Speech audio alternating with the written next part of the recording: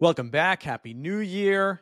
This is Eyes on Golf with Jeff Eisenband. I'm excited to get 2024 rolling because if you listen, we had 4 podcasts drop in December 2023. I'd call that a soft launch. I wanted to get my feet wet in this podcasting space, get things going, start to record, get out as many kinks as I could before the PGA Tour season actually started. And now that the season is back, it's here, I want to go hard into 2024. So we're starting off things fresh with Doug Smith, Dougie Fresh, my buddy, my longtime, I now can call him a longtime friend. It's been a couple of years calling golf for PGA Tour Live on ESPN Plus. He does a variety of stuff. We'll go over Golf Channel, next Golf Tour, some other things in the works for him. Also played professional golf. He's PGA professional certified, or at least he says. He's just done so many things for the game. So I'm really excited to do this. We've been talking, both my fiance and his wife have said in the past, you guys should just put a microphone in front of you guys and talk about golf. So we wanted to do that here. We talk about his career, how he got to this point, and also we break down a lot of things going on in golf right now, whether that be Tiger Woods and Nike, whether that be some of the fashion of the game, and also a little bit of the professional game and where its future might lie as 2024 progresses. So Doug Smith coming up right here on Eyes on Golf to get us rolling in 2024. William Douglas Smith, welcome to Eyes on Golf. Jeff, you lucky we friends, man. Calling me out by my whole damn name, bro. Like, people get slapped for stuff like that. You lucky you in New York and I'm out here in AZ, but it's about the same weather either way it goes. What's happening, man? What's good? Good acting, because obviously we did this the first time and then we had to re-record, so I couldn't surprise you with that government name again. Well, you still pissed me off twice instead of just the first time. Now I'm still angry about it. But well, it's all good. I'm good. We got language going right off the top. I want to introduce Doug Smith as many things in the golf world. Played his college golf at Louisville and FAMU, pro golf at PGA Tour Latin America, the APGA Tour, various other stops, on air, host and analyst, whatever you may be, Doug, for Beyond the Fairway, Golf Channel, PGA Tour Live, the next Golf Tour. We're going to have to talk about that. And how about this? If my research is right, the 2005 PGA Works Collegiate Champion. Is that a fact, or can we confirm? Because I can't find the history of it. Wow. It's basically just in your bios. So you just say that that's what you did. You know what, Jeff? I appreciate all the accolades until you tried to wrap that up, and then you again, pissed me off. Government name, double checking my bio. I feel like Trump right now, just getting fact checked the hell out of. Yeah, I did win that in 2005. Kind of, you never know what's going to be kind of your crowning moment, I guess you could say. But that's back when I was good at golf. I feel like back then I couldn't miss a golf shot. But yeah, it's weird hearing all that shit when you put it like in order, right? Like podcaster, father. Well, oh yeah, you forgot that. You did forget father, yeah. Husband, part-time golfer now. No, it's been an interesting ride, Jeff. I can't lie there, but hey man, I'm happy though. You know what I mean? Like I'm here with you. I got my eyes on golf. I'm getting ready for this season. Like, man, I'm sick of being bored, Jeff. Like, let's just be honest. I'm sick of being bored, but we'll talk more about that here in a minute. Yeah. No, let's talk a little bit. I want to talk people. We want to talk about a lot of things in golf, but I want to talk about your journey a little bit. Starting from a kid in Versailles, Kentucky. Wow, you said it right. Spelled like Versailles, but Versailles. You said it correctly, Jeff. I'm not impressed. Quite the Parisian speak in the state of Kentucky. How does a kid in Versailles, Kentucky, create this dream of becoming perhaps a professional golfer? Oh my God, it's a bunch of accidents, man. I wouldn't call it a dream. It's an interesting way to put it, man. I've tried everything and failed, and I think I'm still trying to do this work that I'm doing, and I just haven't failed yet. So I wouldn't say. I'm going to cut you off there. Stay tuned for my next act. But no, I mean, go on about this kid. I grew up, playing golf, and first of all, let me just say, golf was a hell of a lot cheaper back then. I don't give like being young enough credit playing golf or trying to play golf. I snuck onto a lot of golf courses. I grew up at a driving range. I was the product of like everybody's advice. So like when people saw me swing on the range, like I'd have 2 or 3 people saying, "Hey son, if you do this, if you get your pronation and your supination, we can get you to hit it straight." And I'm like, the hell are you talking about? And somehow all this randomness and instruction led me to, get to college. And, I had a pretty good junior career, man. I kind of was cocky coming out of high school, thinking I'd go play big time D1 golf. And then I ended up actually walking on at the University of Louisville and played there for 2 years. Before me and the coach fell out. Me and Mark Crabtree had a little falling. Actually, we didn't fall out. He just told me, I'm not going to have a spot for you next year, Doug, unless you have a monumental summer. And, back then it's like I got to the team and I'm thinking like, I can take a breath. I don't have to fucking grind this summer. I don't have to play in every single tournament possible. I got a team to play on, but it turned out that the coach put me on on waivers, basically. Gosh, I feel like Aaron Hicks out there. But no, I got put on waivers and then, I actually decided to give up the game, man. I was like, the hell with golf. I had some other things happen that year at the State Am there in Kentucky. I got left. I made the cut. My teammates had missed the cut, but they drove and were like 2 hours away from home. And that year I was like, you know what? Teammates from high school. I was like, the hell with this. I'm done with golf. And then I actually transferred to the University of Kentucky, where I was basketball manager in 2005-06 season. So coming off a national championship, I quit golf, changed schools, and now I'm working basketball for the University of Kentucky. Wait. We're not just going to gloss over that. Who are you working for at the University of Kentucky? Because be more specific. This might be the best story of your entire life. Well, it's funny. I, growing up, childhood, my best friend's dad was Tubby Smith. So he was coaching at Kentucky. So I was already very familiar with like the ins and outs of UK basketball. And I, basically grew up when Rick was there, Rick Pitino was there, being around the game and, friends of the family, etc. Name drops, I know, all over the place. Wait, but you've told me in the past that Tubby Smith was your uncle. Yeah. Is he actually your uncle? Not my blood uncle. No. It's my best friend's dad, and we used to say we was cousins. Whose last name is also Whose last name is also Smith. So yeah, let me clear that up for everybody. But I still say to most people he's my uncle. I'm just, I'm on record right now, Jeff. So I have to make sure I tell the story correct. But my best friend. Now that I know you've told the story a little differently when you just call him your uncle in the past. But go on. Yeah. No, I still say he's my uncle. I mean, like it's my best friend's dad. It's a guy I can call and whenever, I have questions about life or just manhood growing up. So he's always kind of been there for me, kind of like an uncle. So that's why, then the Smith thing and me and Brian were so close. We called each other, cousins. So then it was like very confusing when you call somebody your cousin and then their dad's not your uncle. It was a whole it was cluster. But it's funny. I'm going to grab a picture for you to see, Jeff, because it's not going to make sense unless I show you this. So give me half a second and you have to cut this during editing.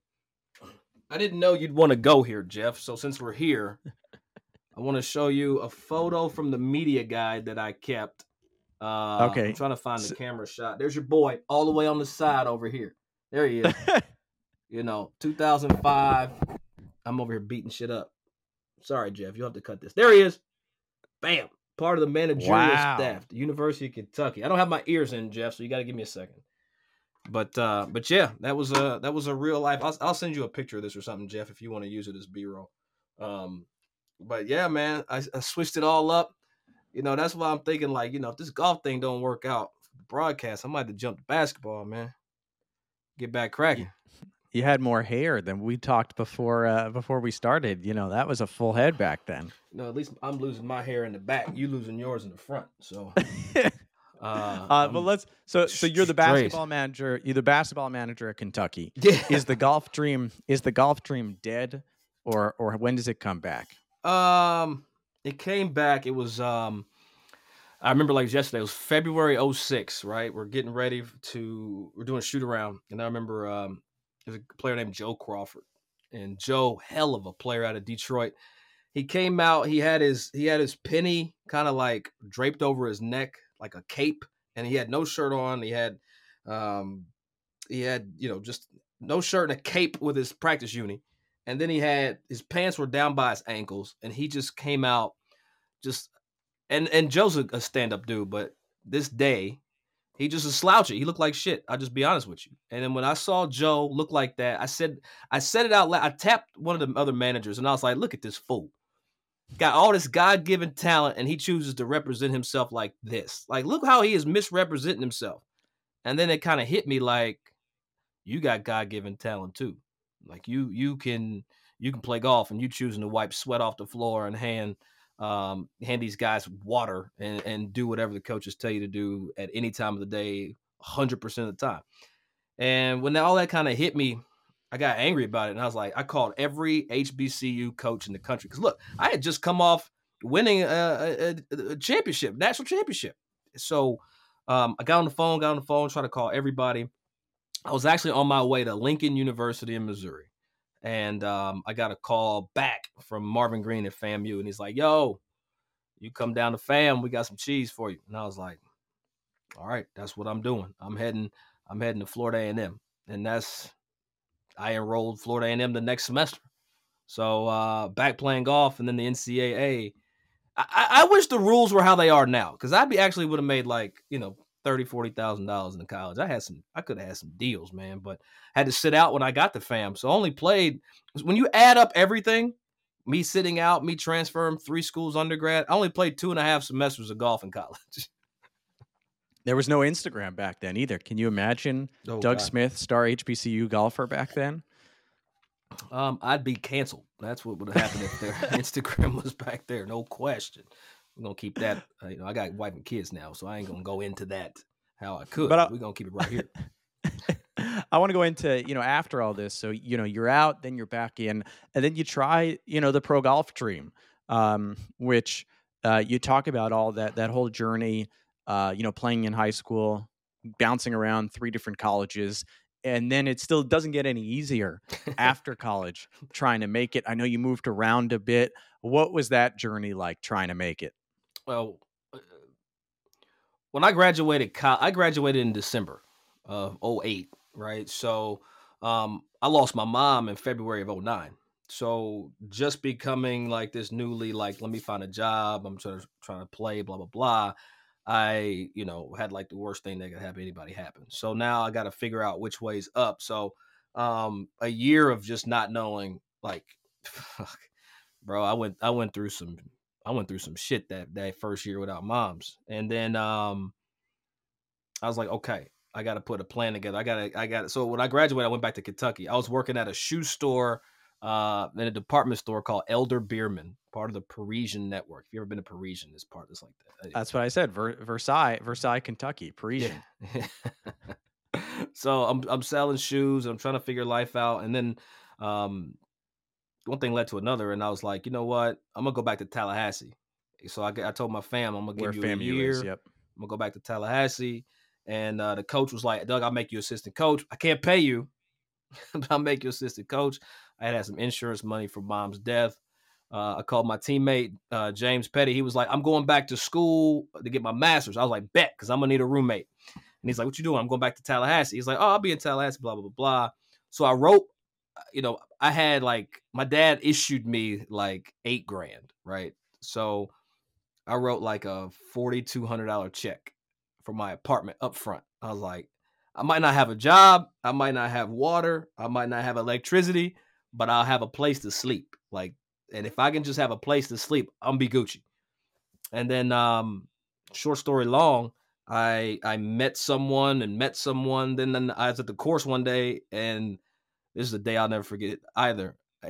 James Ammons, the president of Florida A&M, was playing golf a day I was practicing.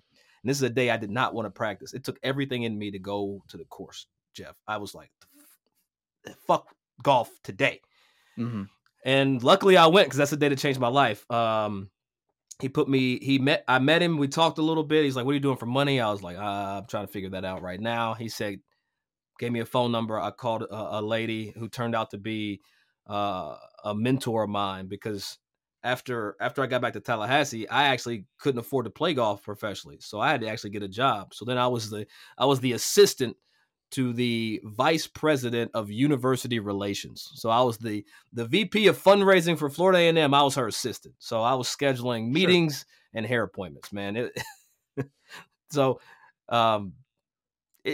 this is such a long story to actually tell. Like every time I tell this story, it's like I got to figure out how to condense this shit.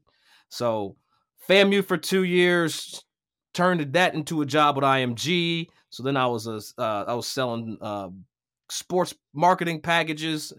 That's another 2 years. You're a hustler. No, I was just blessed to be around people that like wanted to see me like not be homeless. Mm-hmm. That's really all. Like it wasn't about the bread. It was like just let me take care of this kid. So IMG took care of me for a couple of years. I had some golf relationships. So then I parlayed that. I called the team at IMG because that year, the second year I worked at IMG, you had Brooks Koepka and Cheyenne Woods coming out of college, who both I had really good relationships with. So I was like, yo, if I can bring one of them on IMG as a sponsored athlete, then I got a gig as an agent. I'm going to be the baby agent, da-da-da. So neither one of them signed. Like Brooks went to Hamburg Sports. Mark Steinberg had just started Excel. Like he started Excel that same year. And Cheyenne went with, of course she went with where Tiger was. And I left IMG. They're like, what the hell's this kid? He said he had relationships. He don't have shit. Like we didn't even get either one of them. We got meetings. That was it. So. Well, did you know Brooks from Florida because he went to Florida State because of Tallahassee? Yeah. We back then, I don't know how it is now. The Florida State men's golf team and the FAMU men's golf team, we're all relatively close. They had Cam Smith on, like not that Cameron Smith. There's another Cam or Nick Smith, excuse me. Seth Lauer, Jonas Blitz, Brooks Koepka. Berger was being recruited back then. But we were all a close knit kind of group. We used to watch Entourage every Sunday, 8:00. They had HBO over there. We didn't have no HBO. So we would go over there and kick it, man. I mean, we was all broke, so we all pooled money to order food and watch what we could watch. Wasn't no sharing of Netflix accounts and shit back then. So, we had a really good relationship. We FAMU golfers with the Florida State team. And there was a time I know you moved to Fort Lauderdale when you were really chasing the dream hard, had some status. What was that time like for you? Well, let me say this. I did make it all the way to senior director of advancement, right? I was making some good cheese out near where you at. I'm proud of you. You know what I mean? I had made it all the way up. And then I learned how to fundraise, and I was like, well, shit, let me fundraise some bread for myself, And then I had saved some money. And then I've never seen over like 120,000 to like leave my account, Jeff, so fast. Because look, I left my job in November and I went to Q school in January for PGA Tour Latin America. That was the dumbest, smartest thing I've ever done. I didn't have enough planning going in to leaving the office, turning pro. I was caught by not having a place to play. I thought I had plenty of money, but it was actually a finite amount of money, and I only had a finite window to use that bread. And so 2 years chasing golf around the minis in Florida, APGA, bouncing down to Latin America to play in events. And I ran out of money so damn fast. I ran out of money in about 18 months, for real. Because I was like, oh, I can do this. I can go here. Well, was it Monday qualifiers that were running you dry? No. I couldn't afford to do that. Not monetarily afford. It was one of those things where I learned early on as I was leaving the office, like 70 had become kind of my floor. And that's just honest, right? A great round for me was 65. Kind of average day that's not like embarrassing was 70. And when you string a bunch of 70s together and you're playing in tournaments where the cuts are 8, 7, 8, 6 under par, you miss a lot of cuts. And so when I was measuring, when I did my SWOT analysis, if you will, between chasing Mondays, the upside was greater, but there was too much to lose. So like I played in a Monday qualifier right when I graduated. I played before it was what's it called? FedEx Cup event, the St. Jude. I went down on Monday for it, missed it by 1. I was like 6 under with like 4 to play. I was playing with Carlos Franco, and I was like, dude, I'm in this shit. Like my first time Monday qualifying, like I started peacocking down there at this course in Memphis, and I finished like bogey, like par, and missed it by 1. I was like, damn. Then I went back home to Kentucky. I had drove down to Memphis and stayed with a friend. I had spent $1,100. And so when I saw like that early on, it was like, okay, if I chase Mondays, I get nothing out of it. But if I play bad and finish top third, I can get a check. So let me go try to play somewhere where there's some money coming back in. And I probably should have chased the Mondays or just got better. Should have just been better. Play better, Doug.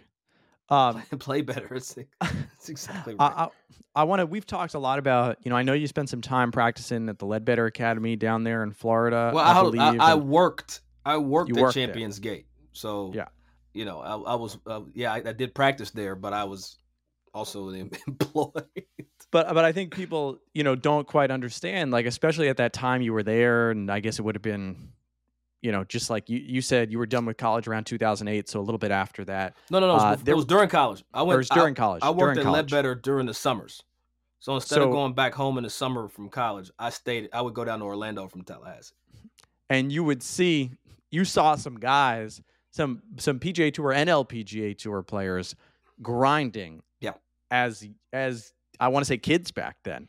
What was that? What was that? Yeah, like? I mean, there's so many names, man, that used to kind of be staples back then. I mean, you had Tony and Gipper Finau, you had Michelle Wee, Bart Bryant, Trevor Immelman, Charles Howell was down there. I'm trying to think of all the names. And then you still had, you had Ledbetter coaching.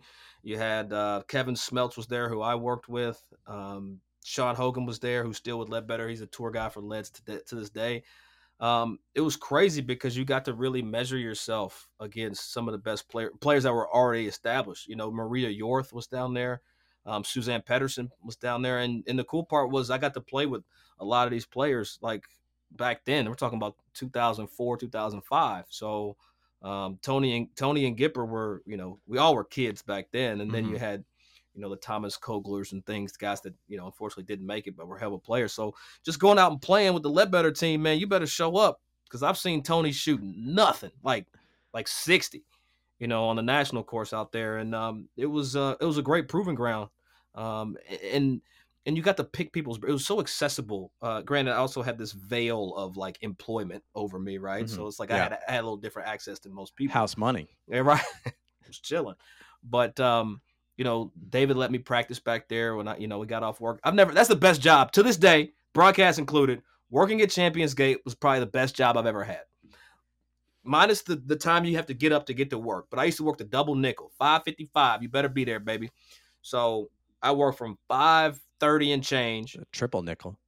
5:30 and change, get off at noon. So at noon, they let me back to the Ledbetter Academy. There was a par 3 little like short course behind it. I had 2 courses I could play. Man, life was great. No responsibility. Oh, I was living good.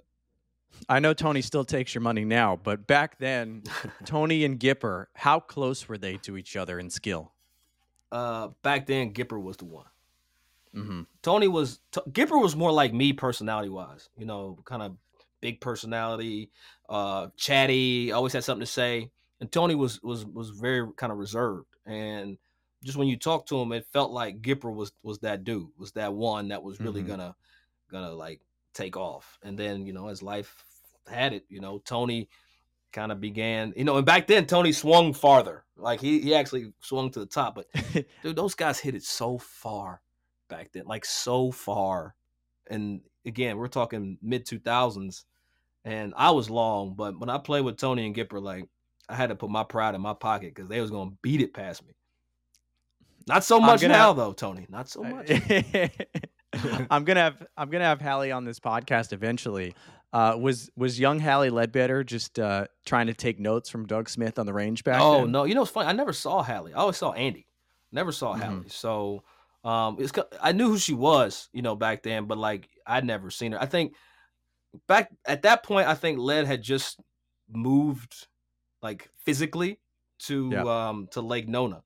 So she had more of her upbringing, if you will, at Lake Nona versus Champions Gate. Yeah, she wasn't hanging out with scrubs like you. Not then. Not then. She can now, though.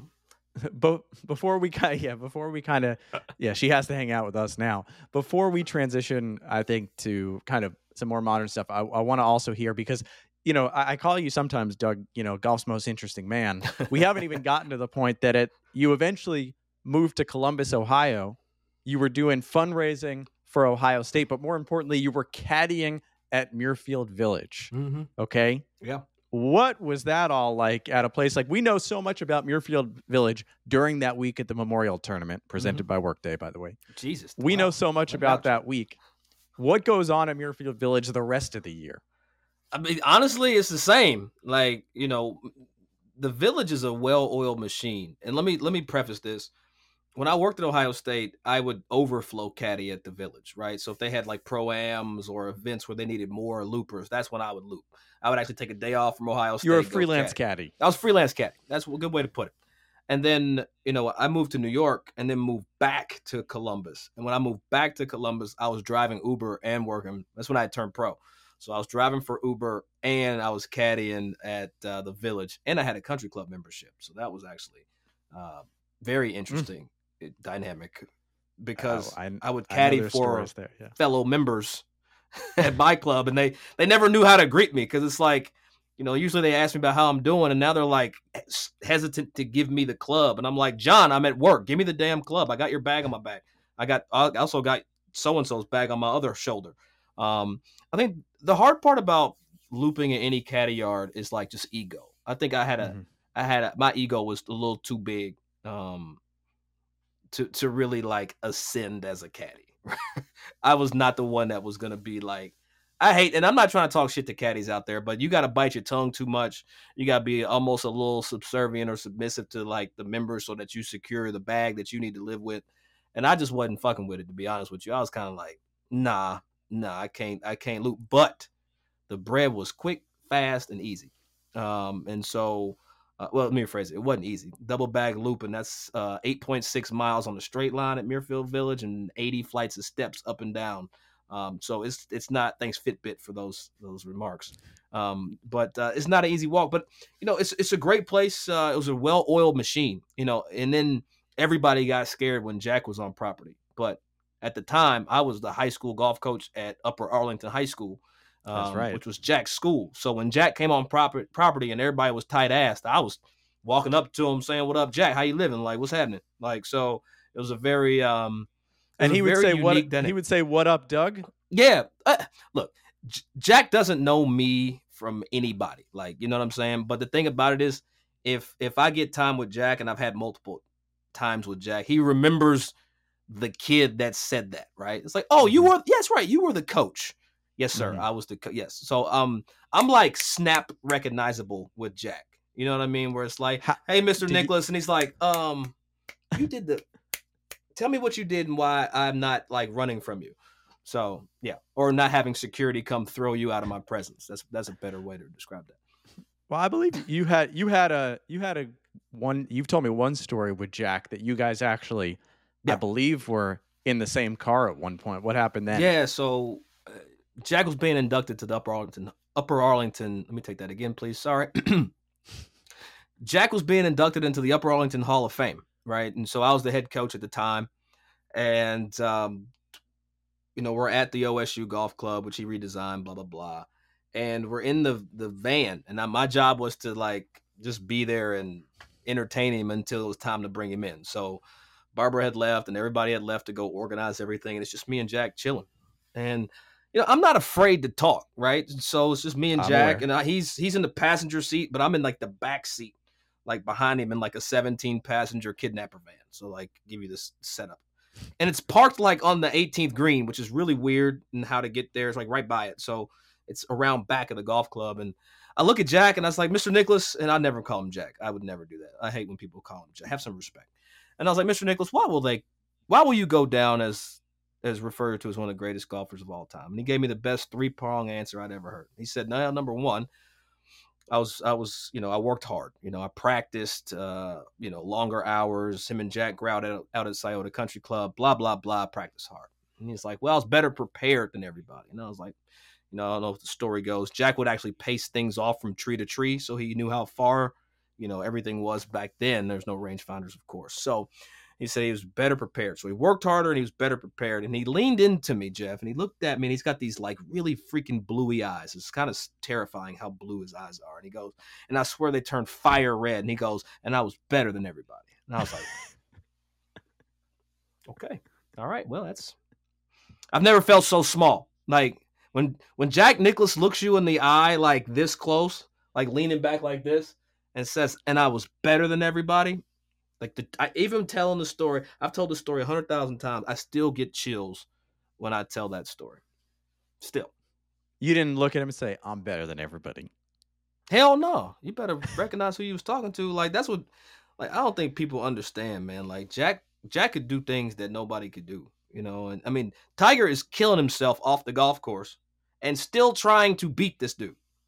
Like Tiger has had wrecks, he's been beaten, he had a bad bout with a fire hydrant, and this MFer is still trying to beat Jack Nicklaus. And Jack ain't touched the club in how long? That's all I'm saying. That's all I'm saying. Just leaving it out there. Put that right there for you, Jeff. Well, I think that sums up a lot of the pre-golf broadcasting life of Doug Smith. But now I want to go to You're gonna bore people with my story. you live a very on-air life now, a full-time on-air life. How did that come to be? How did you get into the golf broadcasting and hosting game? You know, this story's so underwhelming. Like it's so. I'm almost embarrassed to say like how we got here. Look, I don't think it's that all underwhelming. right. So it starts with failing, right? You got to fail first. You know, after I failed at trying to play golf, I became a head golf professional at a golf course and hated not being able to cuss the people out that wanted to be disrespectful. And it's like, Sure. We're cart path only. I just planted brand new grass on the golf course. You're not going to drive your cart on the brand new unsprouted seeds yet. Sorry.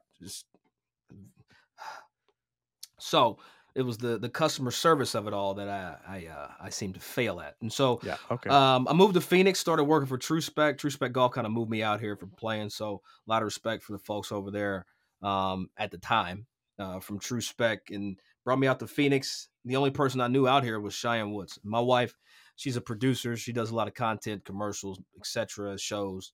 And she was like, "You and Doug," to Cheyenne, "y'all need to start a podcast." And I was like, "Man, I don't even listen to podcasts. I still don't listen to podcasts, to be quite honest. I'm sorry to let you down."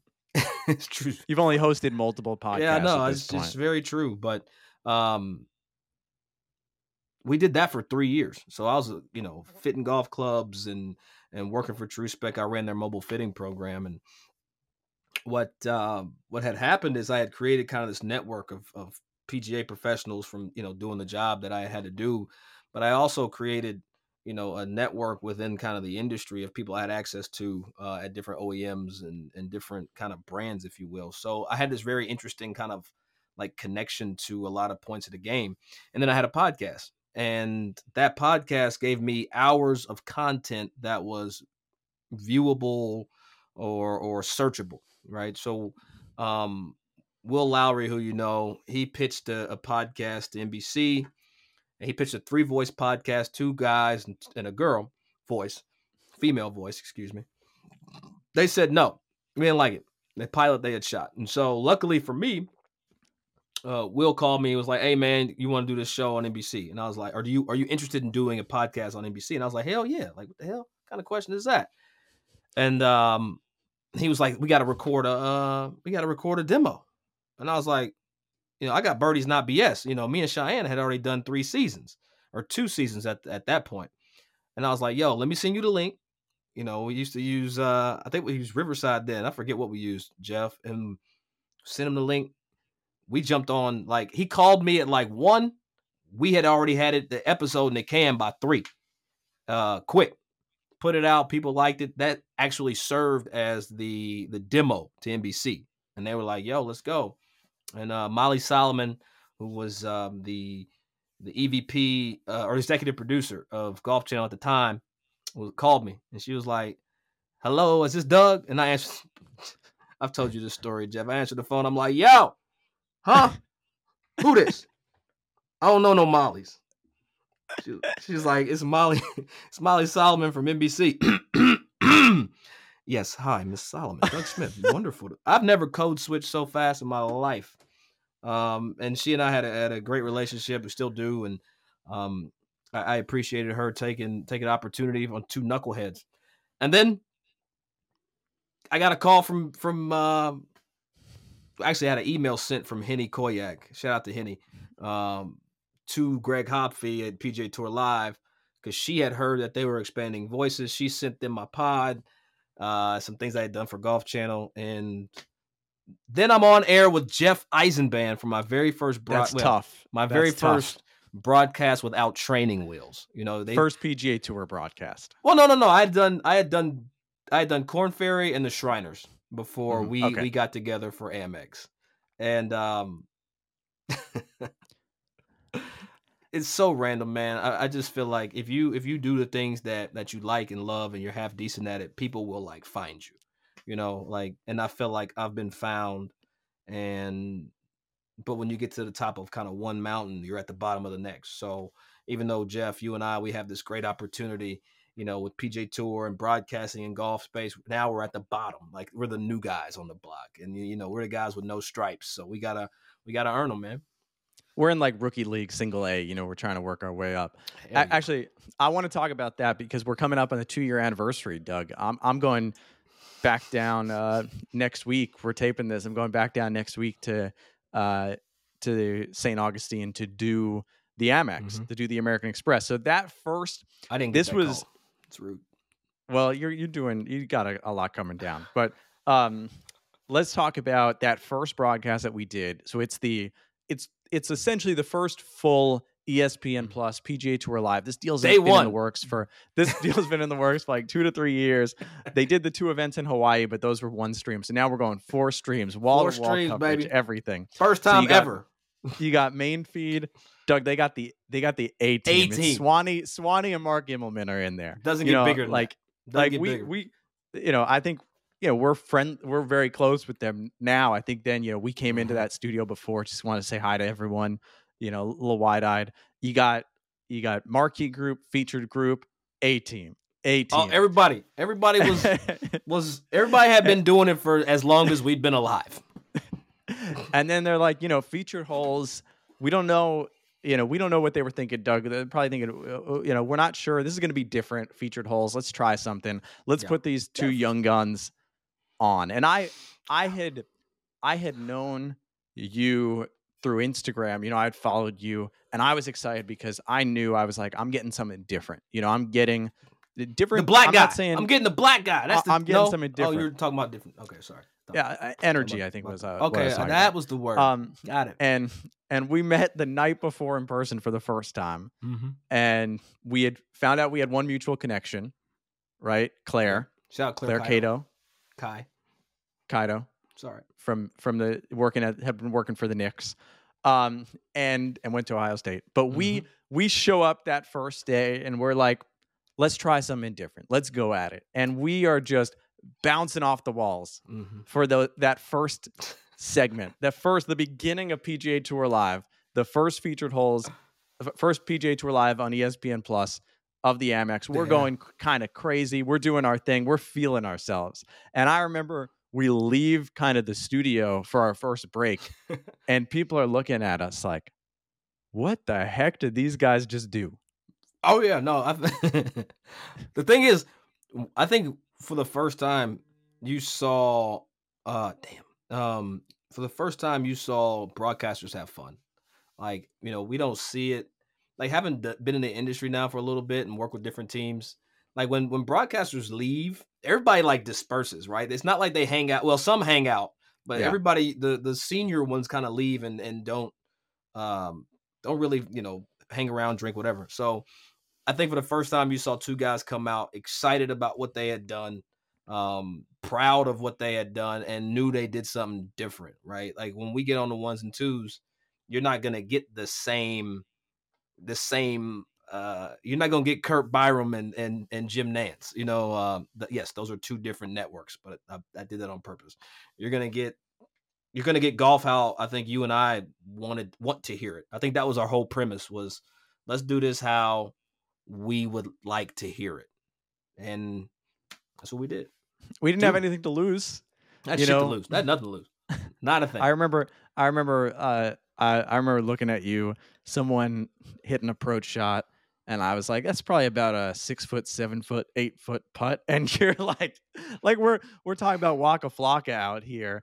And like nothing else is close to that on the other stream. So we were proud of it. I think when we look back, we've talked about this, Doug. We've looked back at our first year together on PGA Tour Live, been like, what were we doing? Like, it's like, like perhaps. First of all, it was a Lil Wayne. Gotten... Oh, no, it was a Lil Wayne reference. I got to clear this sorry. up. It was I'm a not, 6 I'm not, foot, you're 7 sorry, foot, 8 foot. Yeah. I'm just Lil Wayne. That was important. Yeah. Yeah, we clear that up. There we go. Sorry. Yeah, we can clear the audio. We can fix all that. It's all right. No, but I think that you know, I look back and I'm like, wow, we were getting excited about guys chipping to like 4 feet. You know, it's like all right, not everything you know, was perfect, but I think that we liked bringing something different. And I think the question that I have for you is, when you get on air, not just with me, but whether it be Beyond the Fairway, whether it be some of the other events that you've done for Golf Channel, you know, how are you trying to be different? How are you trying to create your own unique voice out there? Well, I think it starts though, Jeff, with and let me say this because it's timely, because Kevin Kisner just went on air for the Century, right? And some people were like, "Oh, I love Kiss." Some people were like, "I hated him. He sounded like everybody else." The hard part was when you start this stuff, man. Like you sound like you think they want you to sound. Mm-hmm. Right? So it's, let me do the broadcast voice, and on the tee from so-and-so nothing, it's Jeff Eisenband, or the PGA Tour proudly presents the season-long, you know, you put the whole shit on. Yeah. And unless you're Mayan Patel, and that's just how you are. Exactly. Unless you're Mayan Patel, and you actually speak like this, Mayan. But once you kind of like learn, luckily for me, I have a mentor, right, in the space, Michael Eaves from ESPN, and Mm-hmm. you know, when I'm questioning something or I do something, I send it to him for him to take, and I'm so fortunate for him. He's a Kentucky guy too. Shout out. He went to University of Kentucky. I grew up watching him on local news, by the way, when I was a kid. So it's like, I really crazy. have this admiration for Eaves, and now that I know him, I send him my stuff, and he was like, and Eaves is cold-blooded, man. Like, he put you in your place. He said, "What the fuck is this?" And I was like, "Damn, like, why you sound like that?" And I'm like, "What you mean why I sound like that? Put the voice on." And he's like, "Don't do that again. Like, look, if you want to stay around, be you. If you want to get bounced out of here, then do the shit that you're doing." And I was like, I wish I could hear Michael Eaves off air. He's like Samuel L. Jackson in every movie, right? Like, so no, it was I hated the gut punch at the time, and I think it applies to you too, Jeff. I think we've talked about this before. It's like, you know, when I got permission to be me, is kind of when I felt like that's when things started like changing.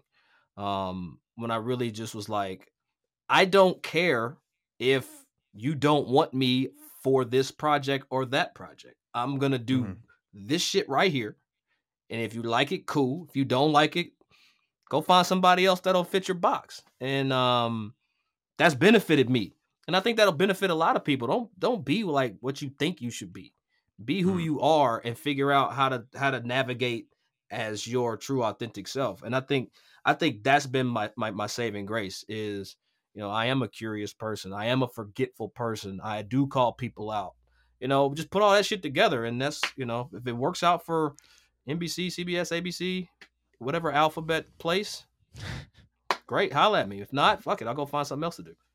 Well, I think there's a lot of, you know, we talk a lot about, you know, find people who believe in you. I think for you, it's been about finding people who believe in the person that you are being on air. You know, actually believe in you being yourself on air has been important.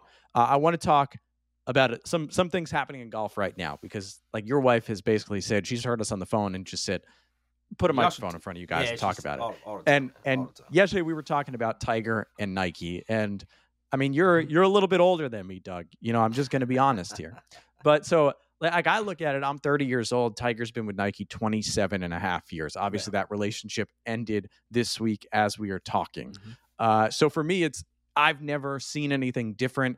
You know, I was debating friends yesterday. I was saying to me, Tiger Woods in a red Nike polo, or not a polo, just a red Nike shirt, could be a mock turtleneck sweater, whatever it is, black hat with the TW logo. To me, that is as recognizable as Michael Jordan in a Chicago Bulls jersey, Derek Jeter in a New York Yankees jersey. Yeah. You know, we'll see if Tiger's next brand gives him a red shirt, or we don't see it any different. But what do you make of, you know, the last 27 and a half years? First of all, and the way that things went down with the split happening now? I'm gonna take a different way to answer this question, man. When you look at Nike likes to be a part of things that are Well, we should preface this with you have been a part of Team Nike before, but 5 years. 5 years. Yeah. And, Not and- now, yeah, but you have contract. been a part. No, but like it's not like I don't respect Nike. Like when I was a kid, I grew up wanting to be, I want to wear Nike. I want to do the XYZ with Nike. I wanted Nike, and I got that. So I got to check off the box. Whether Nike stays around the game of golf or not, I have 5 years to rock in my opinion, the dopest brand out. So Nike doesn't own the red shirt. Nike doesn't own the black hat. Nike doesn't own the FootJoys that Tiger wears. So for sure.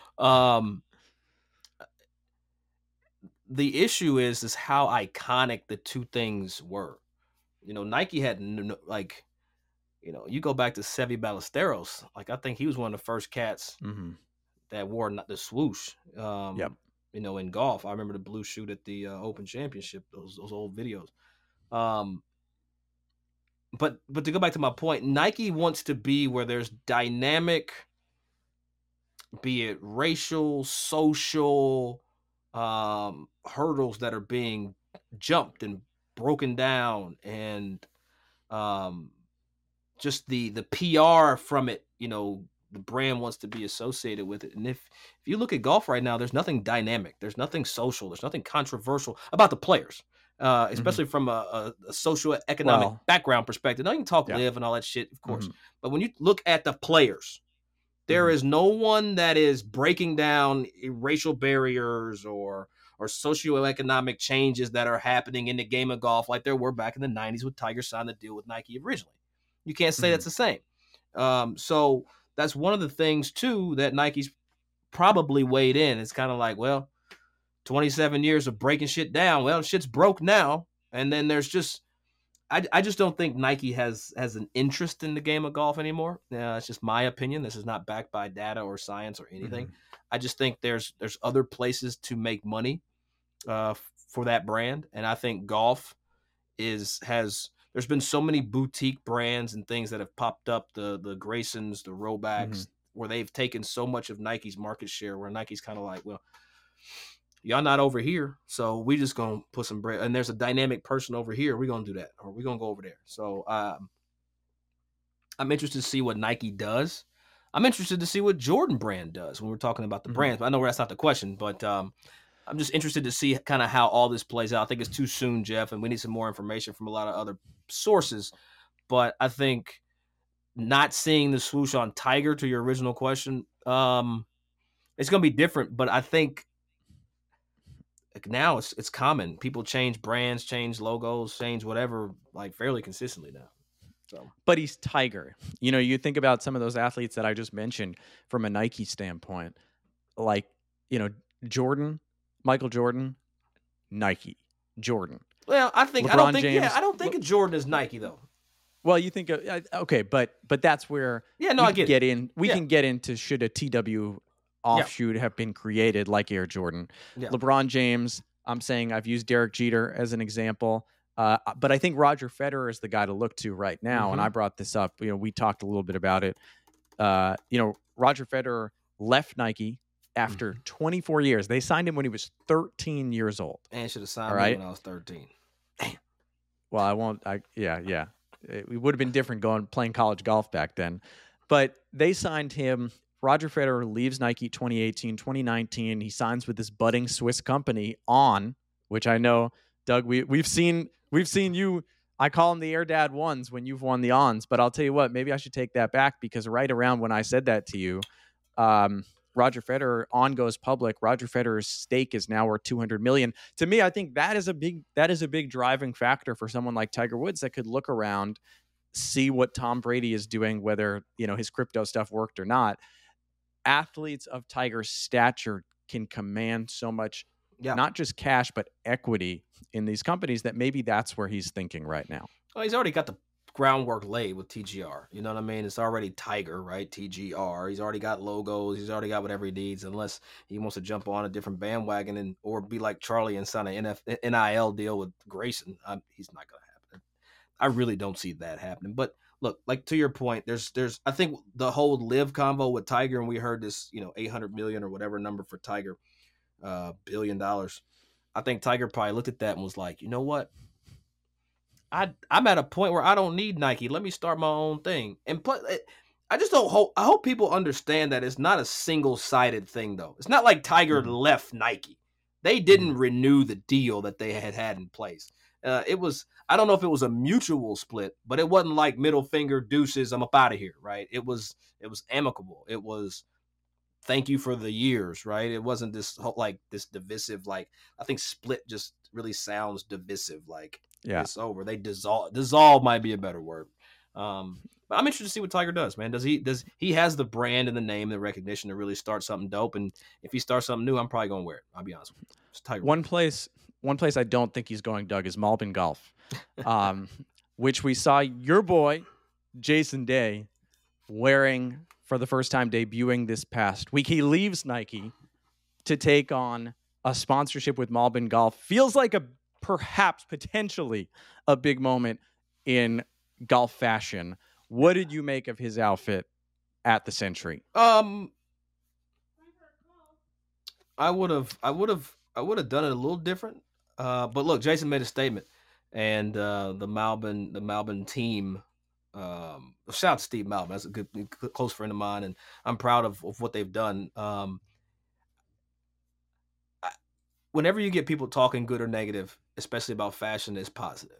So the impressions that J-Day got, man, you gotta respect what they're doing over there, right? Like if you hate it or you love it. Me, I probably would have changed the pants. A little wide for my liking. I'm just saying, like a little more tapered look, but that's the point. Like fashion is to whoever. It's the eye of the beholder, right? Like what is fashion, what's not fashion? Like what's your style, what's not your style? And at the end of the day, you got to give Jason Day a lot of credit because he looks like no other player on tour right now. And I think like we kind of got into this sheep mentality with the PGA Tour with the clothing. Like Alex Van Rooyen goes out and wears joggers, and everybody's like, "Oh, what the hell?" Right? And it's like, hell, you wore a hoodie 2 years ago. If you're Terrell Hatton, it was a story, and now it's like as common as a sleeve of golf balls. So, anyway, no matter what people think of Jason Day and Malbon, I'm thinking about the East Side Golfs of the world. I'm thinking, are we going to get a Lululemon golfer, Doug? There's so many brands that can spread it around. I think there's some individuality in the game. No one even talked about Siwoo Kim was wearing Bad Birdie last week. I haven't seen a PGA Tour player out there with your hitters out there in Scottsdale or Phoenix. What do you think can become of these new brands of golf that are out there? Well, look, there's a lot of boutique brands that are making like fantastic product. Like I got to be honest with you. Like I've worn Nike the last 5 years, and now being out of contract, I've had some great companies send me some stuff, and I've worn it, and I've been like, wait a minute, clothes can feel like this? Like I've been looking at different fabrics, like, oh my God, this is like pajamas. Like this is great. So I think there's an opportunity for everyone right now. I think the bigger opportunity right now in golf is what our game's going to look like. I think the PGA Tour and this LIV shit, like they've got to figure this out because if they don't do it correctly, everything else is going to get watered down, and we won't give a damn about who's wearing what or Jason Day's wide-ass leg pants from Malbon. Like, nobody will give a shit if we don't figure out where our league is and how the game is going to sustain. And like that, I just, was talking to a friend of mine from PGA of America, and, everybody is kind of feeling this state of golf and trying to plan for it the best we can. How can we plan for some shit we don't know that how it's going to turn out or play out? So it's just a very interesting time. And just to keep on the fashion tip, like I think finally we have the ability to kind of go back to yesteryear and express yourself via what you're wearing. And you look at Lee Elder was one of the best dressed people like in the game. Like I mean, hell, Ben Hogan had a little drip out there. Yeah, Walter Hagen. If you look at all the pictures of Walter Hagen was fly. Wingtips, had the tie, had the damn button up with the with the vest. Like, I think we're just now getting out of the sheep era of golf as it relates to fashion. And like think we talked about it earlier. We were talking about Eric Van Rooyen. He wore joggers and hoodies. Like, oh my Yeah. God. Like now it's like, I'm looking forward to seeing like the fashion show. Like, I hope that like there's this like this scene, Jeff, where it's like the cameras are watching everybody come into the pro shop or through the clubhouse, and it's like ESPN's dun, dun, dun, dun, dun, dun, and everybody's coming in, and you see like the baggy clothes or whatever you gonna wear for the day. Have that. That's the content that I want to see, golf. I was thinking about that the other day, seeing NBA players come in. I was actually thinking, imagine if golfers showed up in something other than what they were wearing on the course. That's You what know, I'm like if saying, they changed in the locker room. Yeah, right? change in the locker room. That'd Like be super dope. Super dope.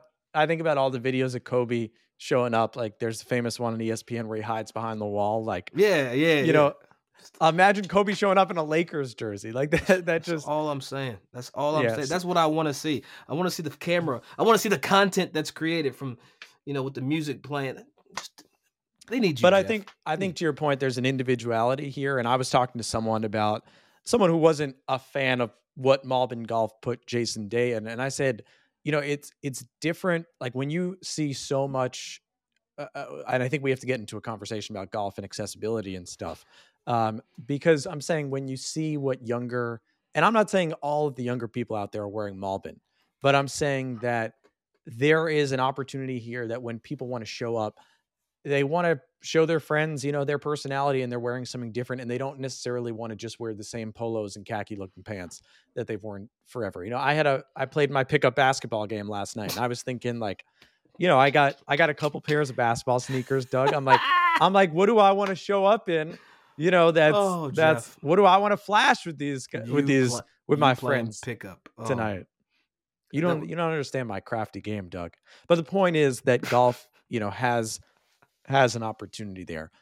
You mentioned the LIV stuff and the PGA Tour stuff, and we've had a lot of conversations over the years. And I think it definitely feels like right now everyone's in this holding pattern. I think people feel like, post John Rahm, it feels like both sides seem like they are close to some sort of agreement, that we're close to some sort of world, that the divisiveness isn't necessarily there, but we just wait. And I think it's a critical time for golf because, I look at myself going out there and I want to portray golf as a sport that is fun, interesting, that the pro game is compelling. I'm sitting at the edge of my seat watching Chris Kirk, Sahith Theegala, and Jordan Spieth come down the stretch the other day.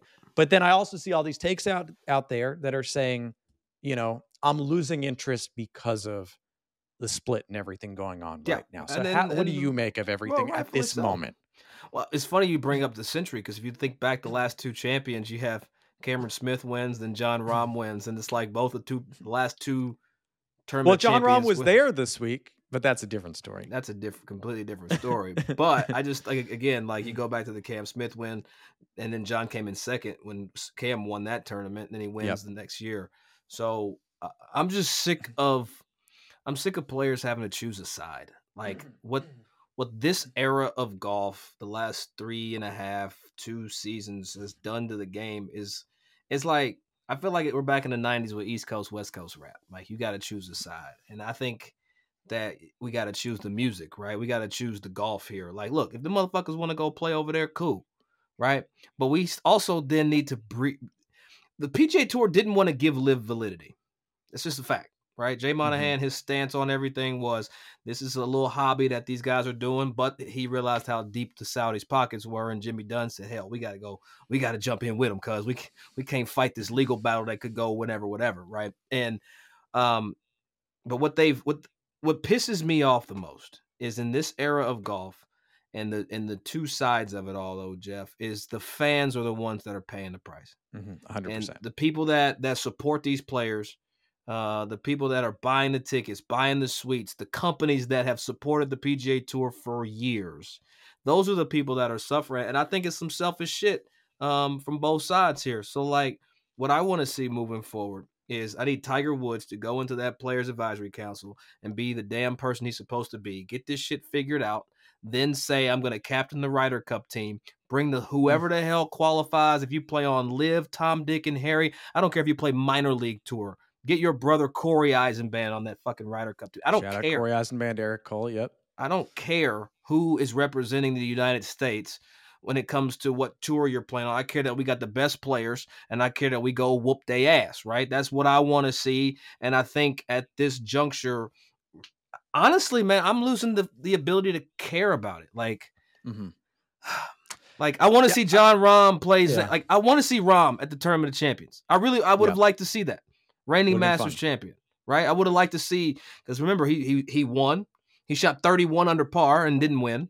Like, so it just I don't know. I'm the fan in me is angry with how all this is going.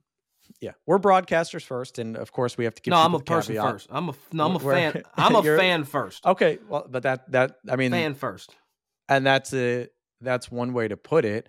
I like to tell people, Doug, on this show, I've been telling people, we are PGA Tour independent contractors. If you want to tune us out, go right ahead.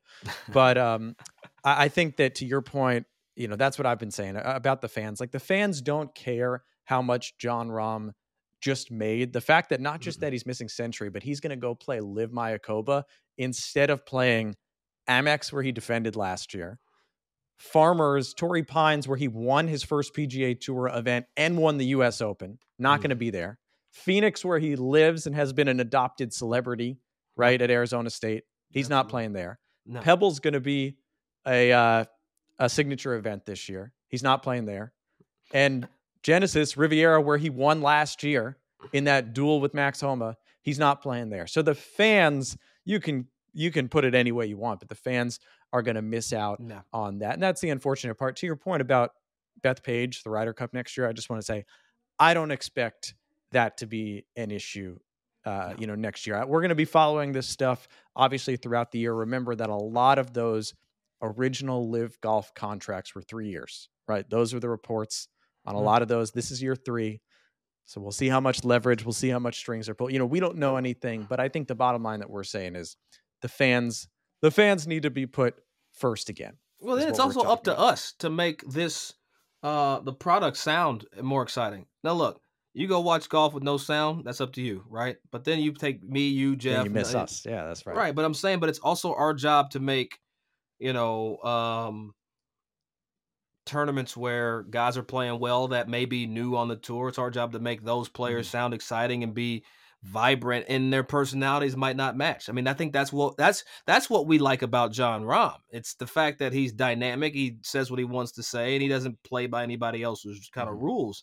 And a lot of those guys that have that mantra, that mentality, they've gone to LIV. Fuck PGA Tour. I'm gonna go over here and get this bag. Where it's kind of like, man, we're starting to have like a lot of tour players that are copies of each other. A lot of guys that have the same tone. We got a bunch of varied hitting Cameron Champs. That's what we got. Chill ass, cool guys that literally all sound the same and hit at varying lengths. That's what we got. Well, Kevin Kisner called it the UGA Tour at one point on the broadcast last week. Does Kevin Kisner know what the UGA Tour actually means? If he said that, I didn't hear him say that. I wish I would have. I think he was thinking Georgia Bulldogs, but yeah, the UGA. Okay, okay. That if I'm missing something here, Doug, maybe I don't know if it's go back and look at the tour that the black players played on in the 60s and 70s. See what it's called. Okay. Well, I'm gonna have to do some of my more research after this.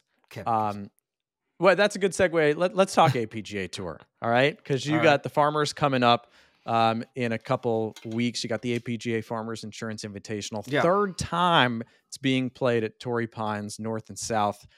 Third time you'll be, I believe, on the ground for it. Obviously, as of today, the no contracts in place. I have no idea. So I'm not gonna say. No, I'm kidding. No, I get it. It's actually you ready for this broadcast team, Jeff? Yeah, I'm ready. You ready for it? Yeah, I'm on the ground. Okay. Amelia is analyst. Amelia Migliaccio. And guess who is the host? Just guess. Guess. Well, last year was Damon Hack. Year before it was Damon Hack. Year before was Damon Hack. Third year. Is this someone that you've worked with before? Yes. Steve Burkowski. Someone you would never work with. Shane Bacon. Nope, even better. Even more dynamic. The most dynamic broadcaster in sport.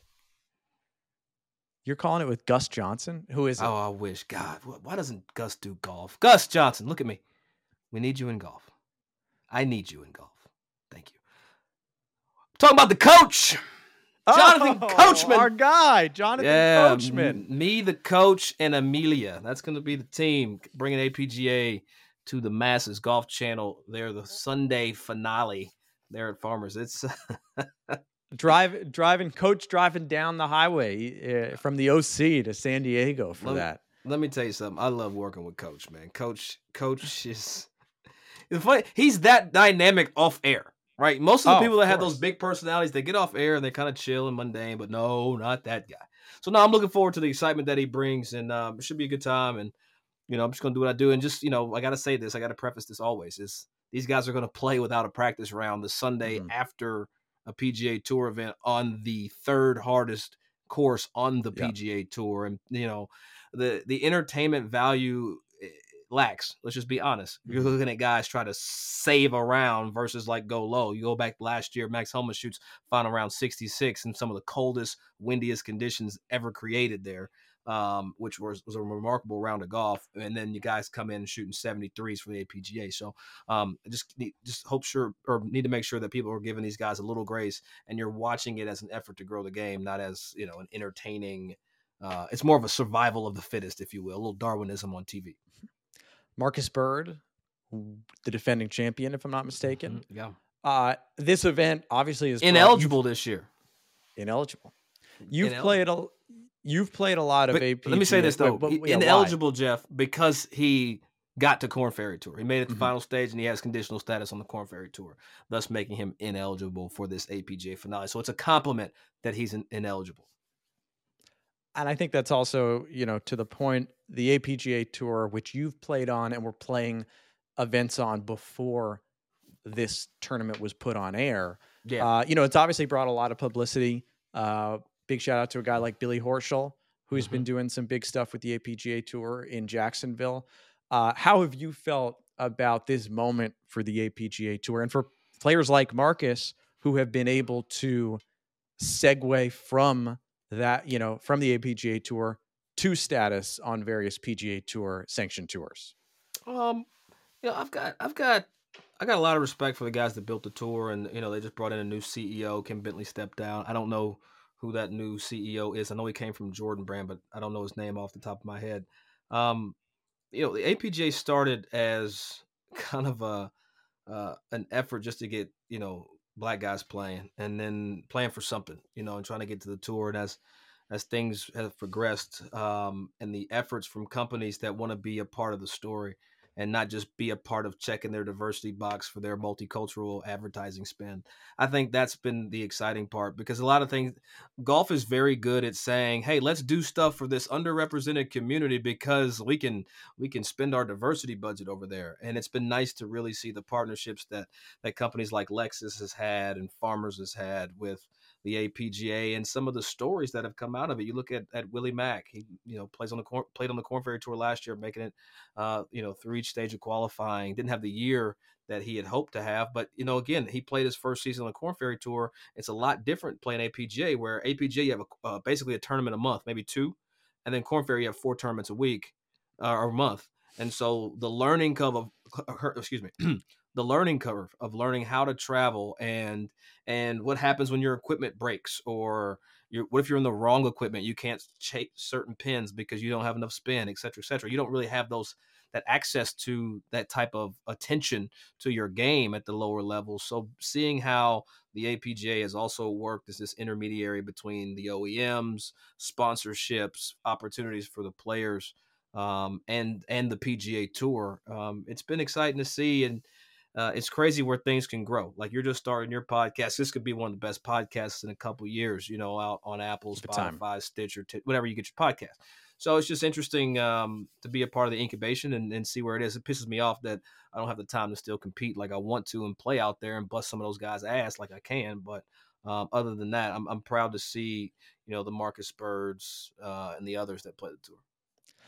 I think it's also, I look at your place in all of this, and we've had a lot of conversations. And I My know place. that. What the hell are you Well, talking no, because I want to, Doug. I want to say this in the right way, because I know My we've had a place. lot of conversations that you don't want to you don't like what you said. You don't want to be just a guy that checks someone's box. Is No. what we've had the conversation. So Never. you want to bring, unless there's a big check attached to well, the box check, then I'm cool. you want to bring a unique perspective that isn't there. And I think you want that to just be more organic, in that you're a knowledgeable former player who knows what he's talking about with golf, and can be looked at as just a talent as opposed to someone checking a box. So where does this all, as you're trying to navigate all this, how do you create your own identity in that sort of way? Let's start with what I hate, right? One thing Yeah. that I hate is, I need permission to speak. We both do. We need somebody to say, we need Jeff and Doug on the bill for this show, and then you go do it. That's the tough part, because I'm new and I didn't play the PGA Tour. I've seen, you had Andres on here, and this is no knock on Andres. This is a comment of what he's been able to accomplish in his life. He could be half as good as I am, but he played the PGA Tour to talk about the PGA Tour, so he has a leg up against me. And that's one thing, in the analyst seat that I've struggled with as of late. It's not imposter syndrome, because I've earned my seat. I've earned the ability to critique the best players of the world. I've beat them in private settings, just not on the PGA Tour.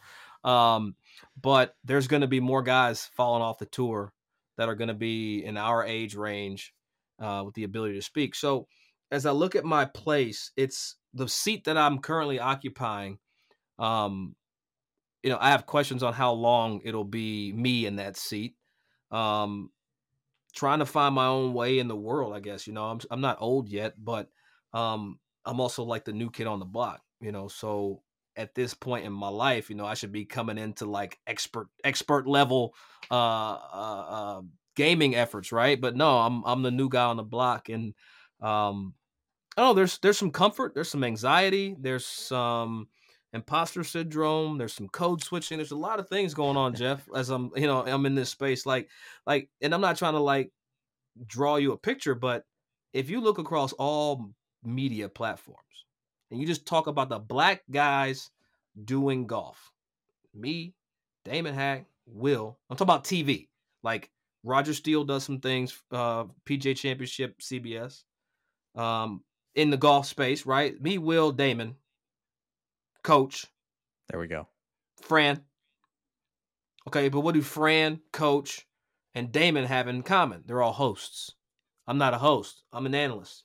So then you look at it. Okay, you got me and Will that do analyst work consistently. Neither one of us played the tour. So how firm are we kind of in our seats? And that's, again, we'll figure that out later. But I want to be real with you. You know what I'm saying? You got your eyes on golf. I'm just being real, with kind of like what we feel from our seat, and to be plugged into all. You look at Will and I as in our seat. We're always consulted with on matters of APGA, Charlie Sifford, Cups. These black or grow the game TV initiatives. And I wouldn't sell yourself short. I think you're talking about some guys like Damon, Fran, Coach, who've been at this for decades. That's fair. I think it's different. I think that you and Will, to put you guys, together, obviously hosting the pod together, have brought a perspective that maybe some people weren't thinking about that they needed to. So I think that's all good. I want to ask you another question that we've talked about many times, Doug. I feel like I'm on a hot seat, Jeff. Are you an influencer? No, I don't. Let me rephrase it. I don't identify as being an influencer. I don't like the context. I don't like the conversation. But Are you a journalist? Absolutely not. You are a journalist. Okay. I'm not a journalist. Okay. I tried to be once upon a time. Will has a statement where he says, "I'm not an influencer, but I'm a person with influence." And I think I identify more with that. And when I say influence, I don't mean like over other people's buying decisions and who they are as individuals. But, I've garnered enough people come to me for the real. Like, and that's one thing that people always get via my social media. You're going to get 100% of what I feel. Like, if I think a product sucks, I'm going to tell you it sucks. If I think something's dope, I'm going to tell you to go look at it. And I'm never going to sell you something. I'm going to tell you to go get fit for a club, whatever. I'm intentional on what I post.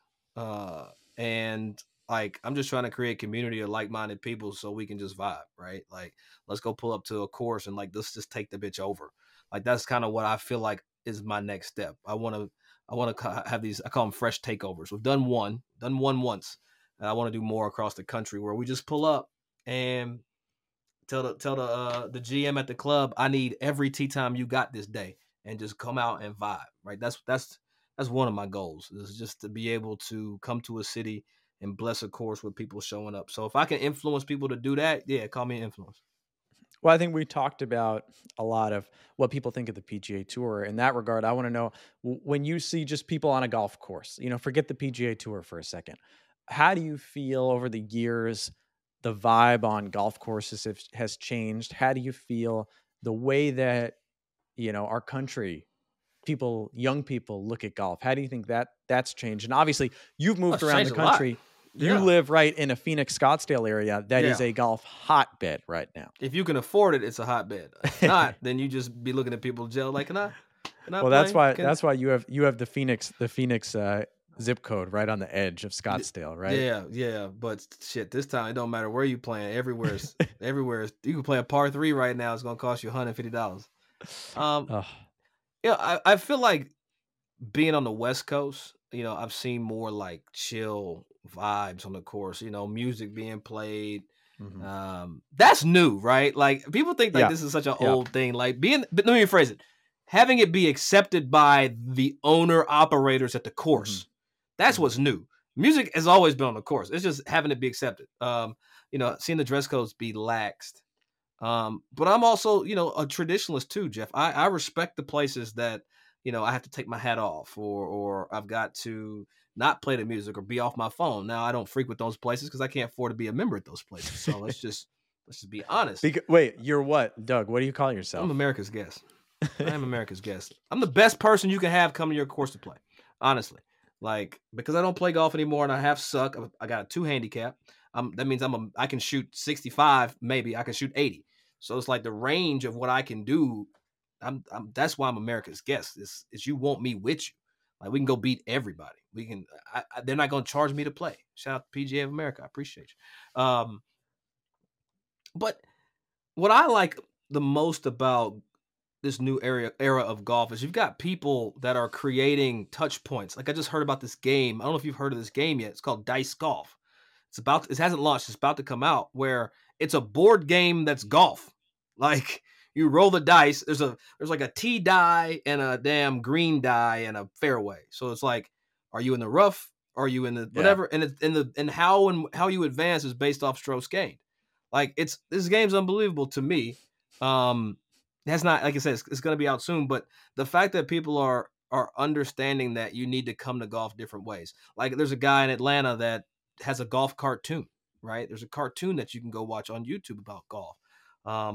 And that's the stuff that didn't happen when I was a kid, right? If we had to go play golf and really be the oddballs back then, mm-hmm. right? Like, you were weird.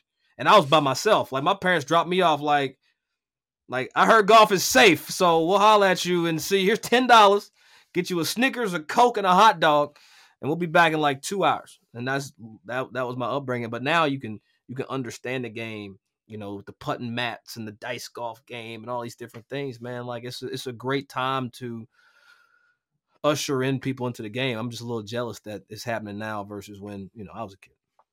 Well, I think a lot of it, we talked earlier about all the apparel in the industry, right? Yeah. I think a lot of these brands, these apparel and accessories brands, have realized, wait a second, if we can get more people playing, the revenue isn't just in greens fees anymore. Or the revenue is in beverages. What you talking about? That's where the margins are at the golf course. How much can we get these idiots to drink while they here? Like, where's the Barstool people? Let's go get all these guys out here. Run the tab up. Let's get them drunk. But see, great point there. Arizona, I feel like that's a heavy part of the game. Like, it is. No, I will say that. That's Northeast fair. Golf, where people are mostly walking. Yeah, a lot during the year. You do that at Maidstone and see what happens. But I think that's fascinating that there's different, it's something that as I've been able to travel more, have just witnessed something different than, East Coast golf, like we said. That's what I'm saying. I feel like there's like West Coast golf, East Coast golf. I feel like East Coast golf is like more competitive. Like me and you are going to play and we're talking about pars and birdies.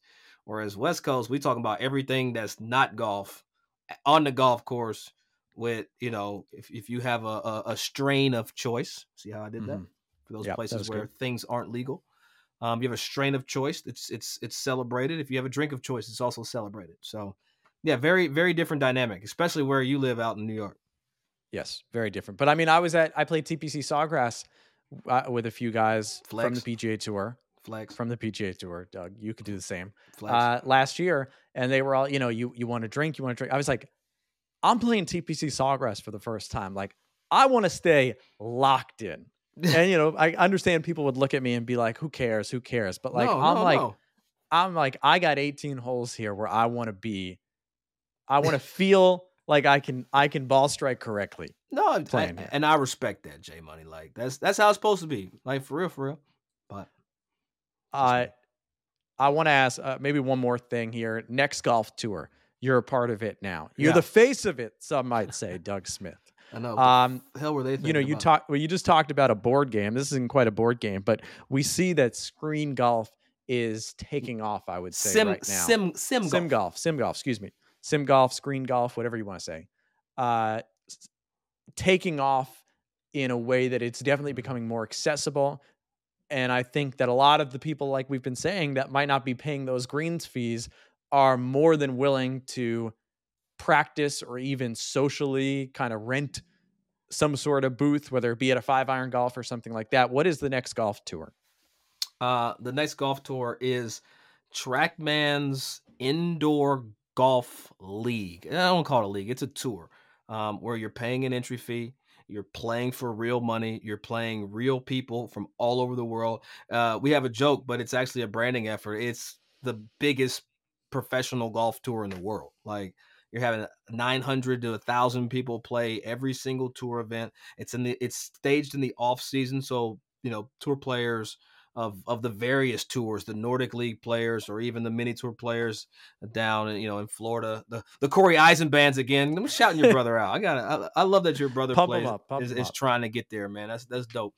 But it's also like real. Like there's guys out there making $30,000 a tournament. Like you can really change your life. There was a female last year that won the Medina tournament. Her name is Sophia Kibsgaw.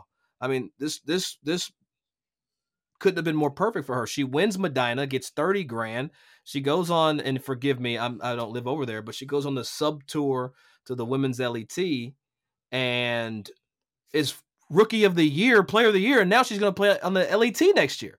That's the best story about kind of how this can play out, and they've created partnerships with the DP World Tour, so you're going to get into events on green grass by performing well inside on a simulator golf. Like it's is it the future of golf? That's aggressive to say, but I think it's going to be a supplementary way to compete.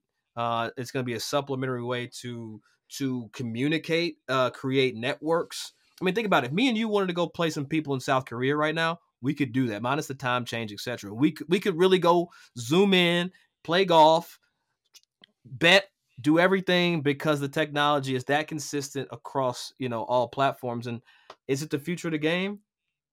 It's going to try to be. That's for damn sure. It's a part of the game. It's a part of the game for sure. It's an accessible part of the game. You still got to pay, like if you don't own one. But yes, it's more accessible. Well, where are the stars of this league coming from? You know that answer. It ain't America, Jack. I tell you that. It is like it's the Aubert people. That's what I call it. Nah, Scandinavians. The Swedes, man. The Swedes, the Danes, the Finns, like anywhere where it's cold, right? Like the anywhere where it's cold, because there's some nuances to play in this league, like, seeing the percentages of how the ball is going to come out with spin and power and understanding how that equates into this fixed area where you have to hit. is not as simple as you think, right? Because not only do you have to like figure out how far the ball is going to go, etc., but you need to factor in these data points that you've never seen before. So it takes some getting used to. I'm not going to sit here and lie to you. Like, to compete is going to take some getting used to. But I think once people, when I say people, I'm talking Americans, because for some reason, Jeff, Americans don't like money. I think they just got to they've got they got to complain about everything first, right? And then we'll get to it eventually. Yeah, but it's like, my thing is like, if you're a mini tour player and you're trying to get to the league and you got access to a TrackMan facility, for $130, go have a beer and go play sim golf, because they're paying out the top third. So top third of 1,000 people, that's 333 people that are going to make something. I think you have to come in top like 190 to get your money back, something like that, something crazy. Like, okay, come in 200th and get your money back. It's not a waste of time, and you dial your numbers in. Just me. FAMU Doug would be all over this. I keep saying about just Scandinavia in general, the next European Ryder Cup, I think it's 2031, doesn't have a home. Got to be in Scandinavia. Like what we're seeing with Hovland, Aubert, the Højgaard twins coming through. Dude. Like, to me, they've earned it. You might have to move it up. I don't know if October or September. You might have to play an early September Blitz Ryder has Cup. Multiple wins on the PGA Tour too. That's Don't right. Forget, like, go back. Alex Noren. You go back to Henrik Stenson. So there's a lot there. And I think what I'm seeing though, real quick to button this, there's a lot of good players there in that region, not just like a particular, the entire region. Yeah, that kind of are stuck waiting on summer so they can play the Nordic League. So this is a great way for people to be seen, noticed, recognized, and celebrated for their abilities. I think if people haven't caught on, if they've been listening to this podcast the whole time and haven't caught on to, I think a lot of what we talked about, that there are people out there all around the world that have the talent to make it in golf. There's just so many other variables, whether it be accessibility, whether it be drive, whether it be instruction. There are so many other factors play into all this. One good week. Look, if Doug Smith qualified for that FedEx St. Jude via the Monday qualifier, he might not be talking right to here. Right now. No, I'd still be right here. I would have MC Hammer Daddied it, but I would have had a club deal out of it. I'll tell you that. I want to leave you with this. Is golf cool? Can it be cool? Should golf be cool? Duh, to all of them. Golf is dope. Don't forget about it. Like, is golf cool? No, golf is dope. That's what golf is, Jeff. Golf is dope. Even for old people. Like, here's the thing. Seeing old white dudes wearing Jordans on the course makes me smile. Like, I think that's really cool. And if that kind of transculturalism, it's not a word, I'm just putting it out there, I'm trying it out, see how it feels, can happen in the game, then what else can we do as a unit of people? So as you can see, agents calling me, Jeff. I gotta go, man. We gotta go. Shout out to Wayno Drano with that golf is dope reference there, Doug. Absolutely. Trap golf in the building. Wayne Birch. That's Doug Smith. You can catch him on PGA Tour Live for the Farmers Insurance Open, then doing for Golf Channel for the APGA Farmers Insurance Invitational, various other places on Golf Channel, Beyond the Fairway, PGA Tour Live throughout the year. The next golf tour, what we call you, the host, the analyst, the everything, the media personality of the next golf tour. And I also, I mentioned all your accolades. I didn't mention you're also PGA professional certified of some sort, associate. You forgot father. That's the one you really forgot. And father. That's the one. And father. I had this on the list, Doug. Before we go, what do you, Renzi, your son? How are you being a golf dad already? He's 3-4 years old now. 3 years old. Man, honestly, I'm being myself. That's how I'm being a golf dad. I'm being myself, and just the golf is just falling off, and he's picking it up, all of it. He's been picked up. You should see his putting strokes textbook. His swing is pure. Ball gets hit up in the air. He's got real clubs. I mean, this kid. If this was the 80s, he'd be on talk shows right now with no social media, because that's what they did for Tiger. I'm kidding. Look, if my kid plays golf, great. If he doesn't play golf, great. I don't care. But right now, he's a golfer. And I'm enjoying this little ride that we on, man. Jeff, I appreciate you having me on here, man. And by the way, I love the double entendre of the name of the show. I mean, good. Eyes on golf. You got you as Eisenband. You got your eyes, ojos. You're watching the game. maybe I have my eyes on golf this year too. It's original. I don't know if Dougie Fresh is, but Eyes on Golf is No, I original. stole that. No, I actually took that. That's repurposed for me. So hey, I didn't give myself the name. I just use it. That's all. All right, Doug Smith. All right, man. Thank you for being here. I appreciate you, man. Love you, Jeff. Thanks for listening to Eyes on Golf. Thanks to Doug. We're going to have to do that again. We got out. I wanted to tell his story a little bit. Now you're familiar with him. We got that out. We got a lot more golf topics to discuss as the year goes on. So more Doug Smith coming eventually, more guests coming in 2024. Like I said off the top, a lot more rolling out here on Eyes on Golf. Thanks for following. Thanks for subscribing, and stay tuned for what is coming next as this season goes on.